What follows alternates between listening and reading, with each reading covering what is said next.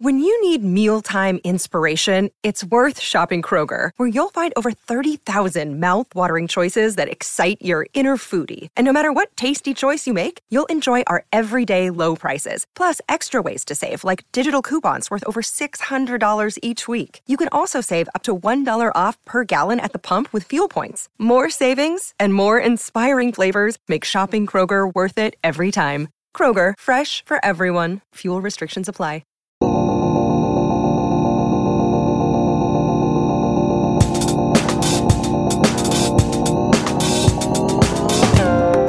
Welcome to Product Coffee, a podcast where product management leaders share stories, advice, and thoughts on all things product over a cup of coffee. Grab a cup of joe and join us to level up your product career 30 minutes at a time.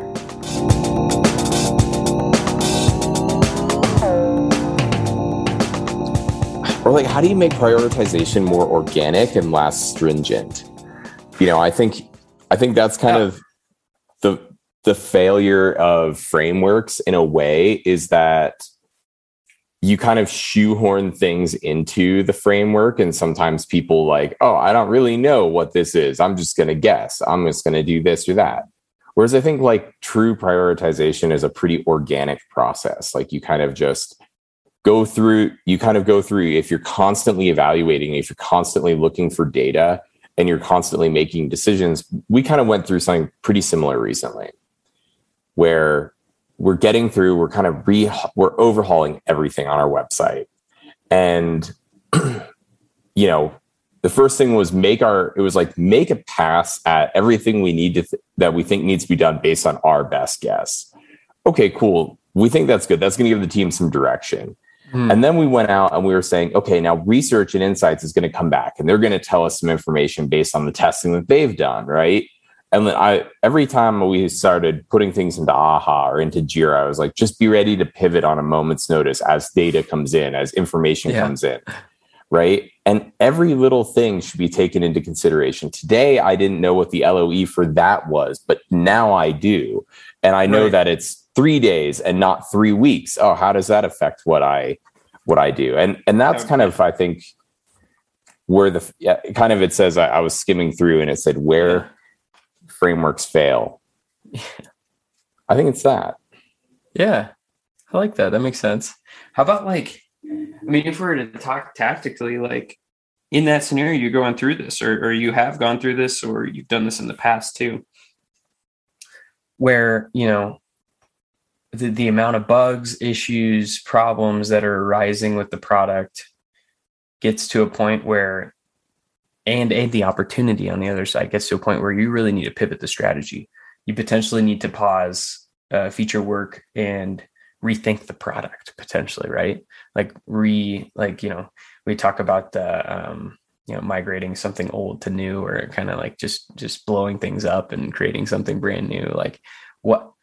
How does that factor into all of this? Like, how do you take that time, plan that accurately, do that research, do the insights, and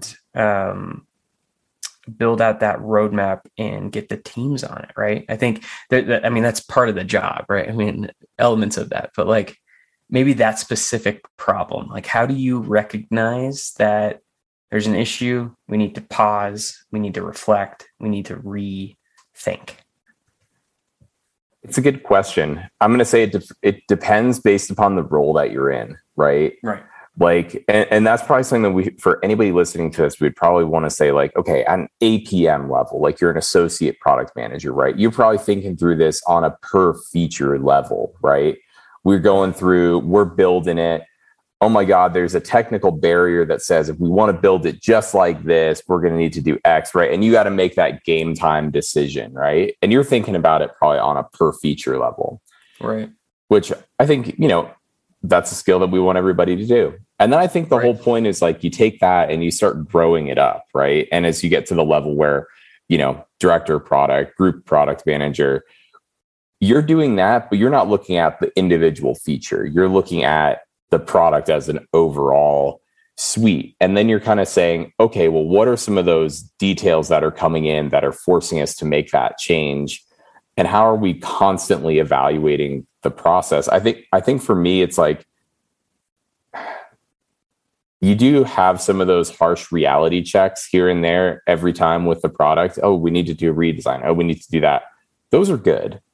I think sometimes those show up because people think of a roadmap just in terms of building features, and they don't think about it in terms of like preemptively planning those breaks. Like, right. Yeah. Like that was the thought, right? Like you continue to build, feature on feature on feature. And then there's like this monster Frankenstein kind of a product. And like, how do you take a step back and say like, oh, we built this new concept and it's not like one feature after the other. It's actually this new thing. And like, how do we kind of, with those learnings along the way of growing that feature set, rethink this whole customer experience that we're delivering, and maybe rethink the product, and maybe like that's packaging all this functionality into something that's easier to manage rather than all these toggles or like checkboxes or a la carte upgrades or what have you. Well, it kind of sounds like what we're saying is that a good roadmap isn't just a string of features, but it's really more a balance of, okay, taking time to, I mean, a good roadmap is a balance of a lot of things. It doesn't matter what level you're at. It's a balance of safe bets and risks, right? Where are you going to take those strategic risks? And sometimes a strategic risk is an overhaul of the platform. What are the true growth opportunities versus maybe just taking on some tech debt to ensure product stability?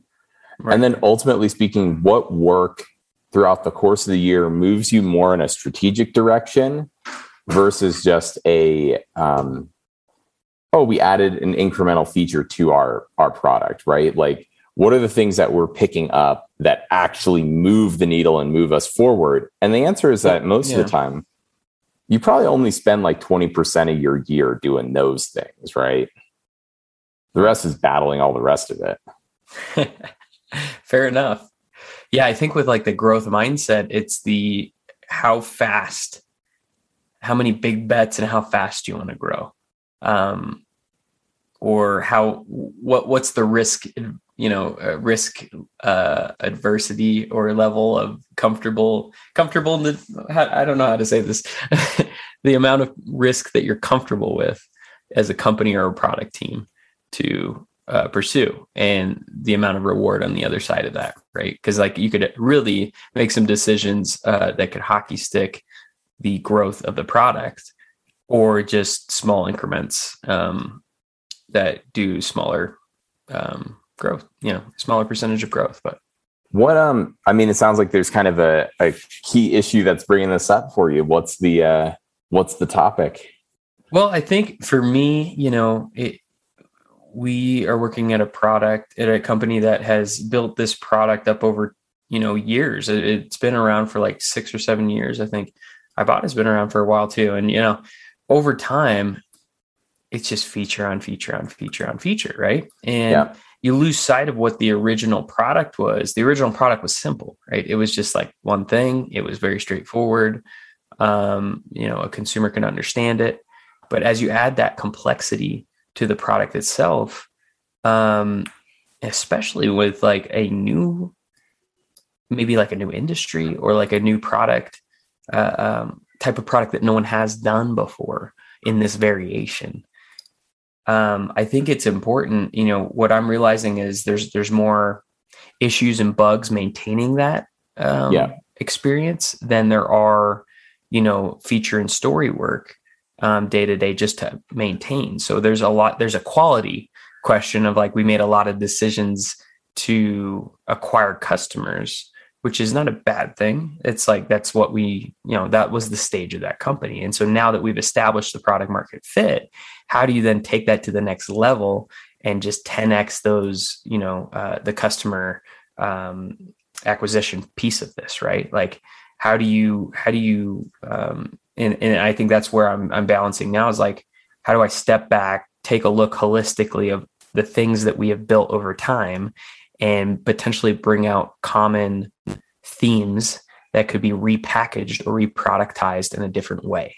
And so like, I again think of like, what's a good example of this? Like, I like to use the Google Hangouts and Zoom, kind of comparison of the simplicity of Zoom initially, how simple that was to click a link and hop on a call and get right to that satisfactory moment, versus Google Hangouts with all of the features and, the steps through the onboarding process to finally get to, that satisfactory moment. So trying to take that complexity, rethink of like, what's that aha moment? What are people using our product the most? How are they successful? Let's reposition, repackage what we built today to service that need simply, and make that really easy and delightful to use, and, reliable too. Cause I think that with the bug issue of just like, we can't continue like 60% of our tickets being bugs and issues that we have to resolve. Right. So I'm trying to balance all of that, and like, how strategically, how do you step back and kind of think about rebuilding this the right way from the ground up? Well, I guess that's kind of I feel like everybody kind of goes through that part, and there's a point at which it's like kind of like knowing when to sunset products, I think, is part of it, and part of the argument. And one of the things that most people, I don't think, really learn, but they kind of say like, okay, we're through Rev 1.1, 1.12, 1.13, 1.67, 1.89. And it's like, at some point we need to start thinking about how we go from 1 to 2. And you can only ever make these incremental improvements, and eventually it slows you down. But I think that's part of any product, right? The longer the product's in the market, learning process, I guess, right? Yeah. The longer the product's in the market, the more complex the code base, the more complex anything becomes. Overall, I think there's a part where I would say, for at least for listeners, right? Like, balance isn't just happening on a squad level. It needs to be at an organizational level, and it needs to be done with everybody involved. I think that's one of the lessons I've been learning recently is, product can have all the best ideas in the world on how to make the product better. We can have all the best ideas on exactly what is going to create product market fit. We can know exactly how to build them, etc. But the thing is, ideally this is occurring in a balance where engineering is kind of coming back to us and saying, hey, here's how we should build that better. Here's when we should be able to take some space. And product being kind of like, okay, cool. Well, we're going to put that on the roadmap, and we're going to make sure that there is space, and we're going to give priority to that piece. But I think it's really kind of like, at least for us, I was kind of realizing it's a balance of everything, including not just how product does it, but how does engineering do it? How does engineering feel comfortable enough to come and say, hey, we need to do X, and I'm sorry, but we're going to have to put off feature work for it. And then at the same time, I think from our side as well, even at Ibotta, right, working with product marketing, okay, maybe we're going to dial it back, and we're not going to do this campaign right now. I know it's going to be a little bit of a bummer, or maybe it's going to look a little different. Those are okay. But ultimately speaking, I think, as we kind of mentioned, the good roadmap is a blend of a lot of things. And I think how to sort through them, that's kind of, honestly, that's probably what makes the difference between an associate and a senior level PM. The people who can do that more organically, who can look at it a little bit bigger, that's a skill that's acquired over many, many years. And many of us will still be working on that skill for the next 2 decades. Yeah. And that, I think that's maybe some of the frustrating piece of like trying to become a better PM of like, there's no framework to learn. There's no, it's intuition, right? It's gut. It's like, you've gone through it enough, you've experienced it enough, and you know when to invest, learning or rebuilding, or, that time, because you've learned, that's a learned behavior versus something that is like codified in a framework. But right, go ahead. I was going to say, kind of to your point there, right? Like, a framework's a tool to help you make the right decision, but at the end of the day, you still got to make a call either way. It's like, we kind of say this with interviewing too, right? Somebody can go through an entire interview process and they can go, you know what? They did a great presentation. You know what? They kind of did pretty good on this thing. By and large, across the board, they seem like pretty solid candidate. But at the end of the day, the hiring manager makes the decision, and based on intuition, goes, I think this person's going to be the right fit or the wrong fit for the team. The reality is you might get it wrong. That person might have been a great fit for the team. Right. But the thing is, that's really, and I think that's what, we're saying for product too, is like, you can use the frameworks to help you tee up the decision-making, maybe help you back up how you got there. Yeah. Yeah. But it's still your call. It makes a lot of sense. Yeah. I wonder when you were saying that, like, do frameworks even help? Oh, well, right? I don't think so, but yeah. It seems like they're just tools to, practice thinking through, or, exercise that muscle a little bit of looking for feasibility, viability, all that stuff. Right. And like, then it becomes intuition and, but I think I wonder, like, visually. So when we represent the roadmap in AHA and a Gantt chart and something, right? Like PMs are essentially responsible for maintaining that priority and view. How do we represent, that learning discovery process alongside of the features and investments we're making? Maybe it's just kind of one and the same. I think, everybody says, yeah, but it's like you kind of said, right? PM is responsible for maintaining your roadmap, maintaining strategic vision, et cetera. But I wouldn't consider that static. It's not like I've maintained the roadmap and now I am done. Time to go get a coffee or a beer. Maybe both. But it's more like I've done it well enough based on what I know today.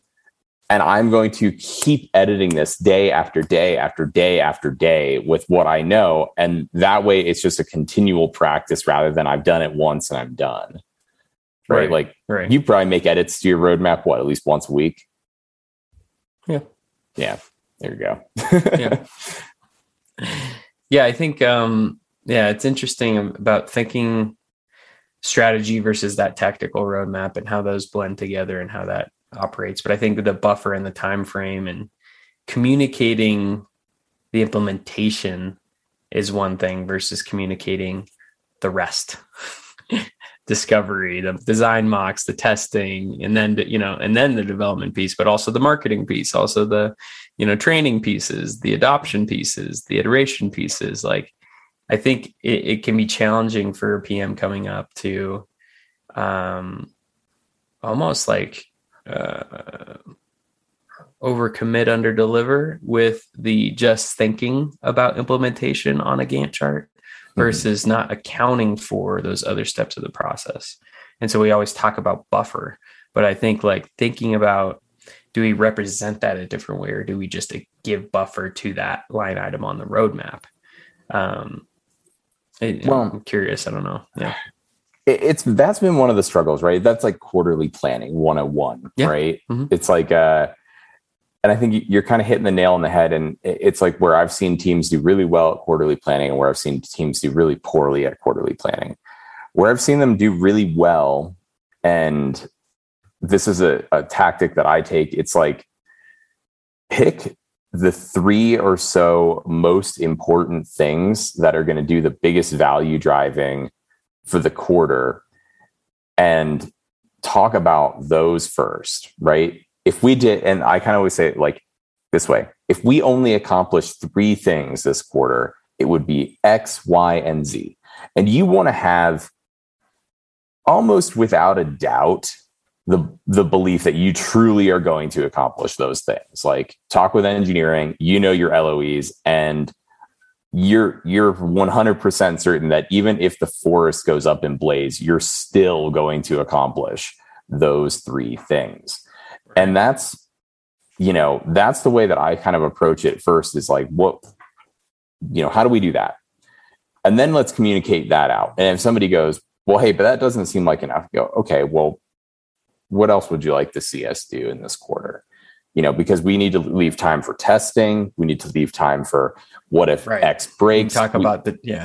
We need to leave time for initiatives that have not shown up yet that we know will show up. Or what if marketing makes a request of us for this?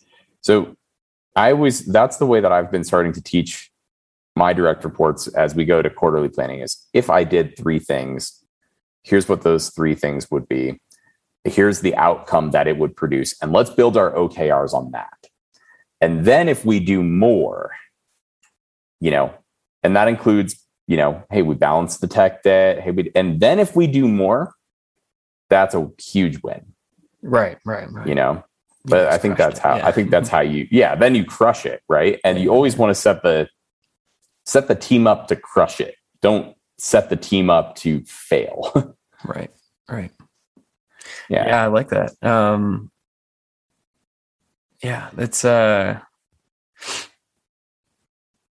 I think with the roadmap piece of that, I think it takes that's experience that you could learn in your product career. And it's almost like a sign of career maturity if you notice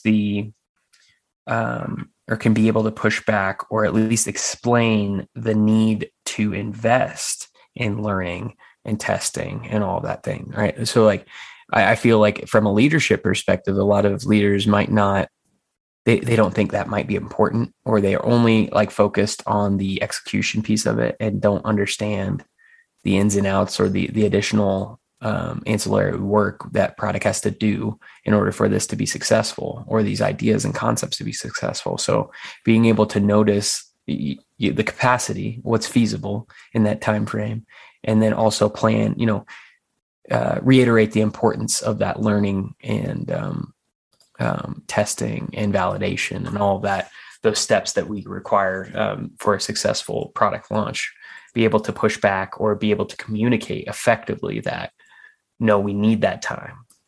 Yeah. We need that time to invest in these pieces. Right. I mean, I think that's also like, managing stakeholder expectations too, right? Mm-hmm. Which is, I think,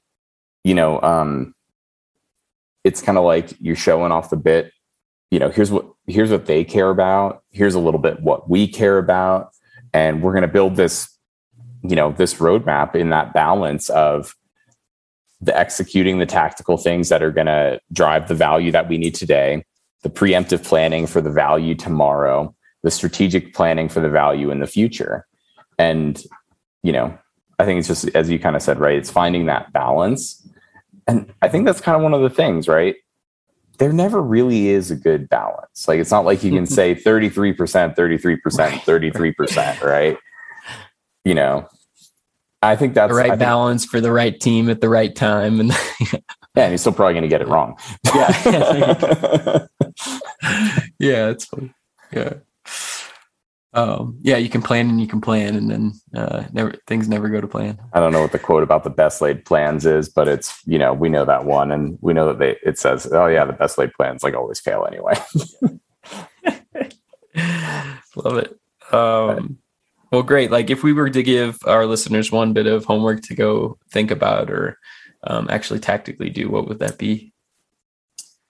I think just reevaluate, right? Get into the practice of doing that.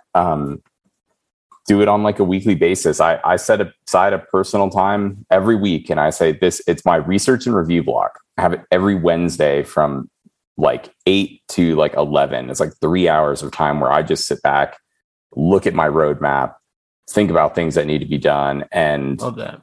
Yeah, just like that's the time to think, to do it. And if you get yourself in that habit of constantly reevaluating and then communicating when things change, it should go pretty well. Yeah, I love that. What do you think, Kevin? Yeah, I would say, it's hard to give homework for practice and experience, but, don't get too bogged down. Get practice and experience. There you go. That's the assignment. Don't get too bogged down in the frameworks. I think they're tools to help you understand how to critically think about these decisions, but don't lean on them 100%, right? Like, use that as a guiding maybe like a guiding principle for learning, but not the end all say all for these roadmap decisions. And then factor in time for planning and testing. Don't ignore those things. And with your communication with stakeholders, with your communication with dev, like, reiterate the importance of those and don't lose track or lose sight of that, because you'll get overwhelmed quickly, I think. Awesome. Well, thank you guys for spending your Monday listening to us. It looks like we finished up our coffee. Go rate, review, subscribe, all the fun stuff. Leave us a comment, ask us a question on LinkedIn or on Instagram, what have you, and go level up.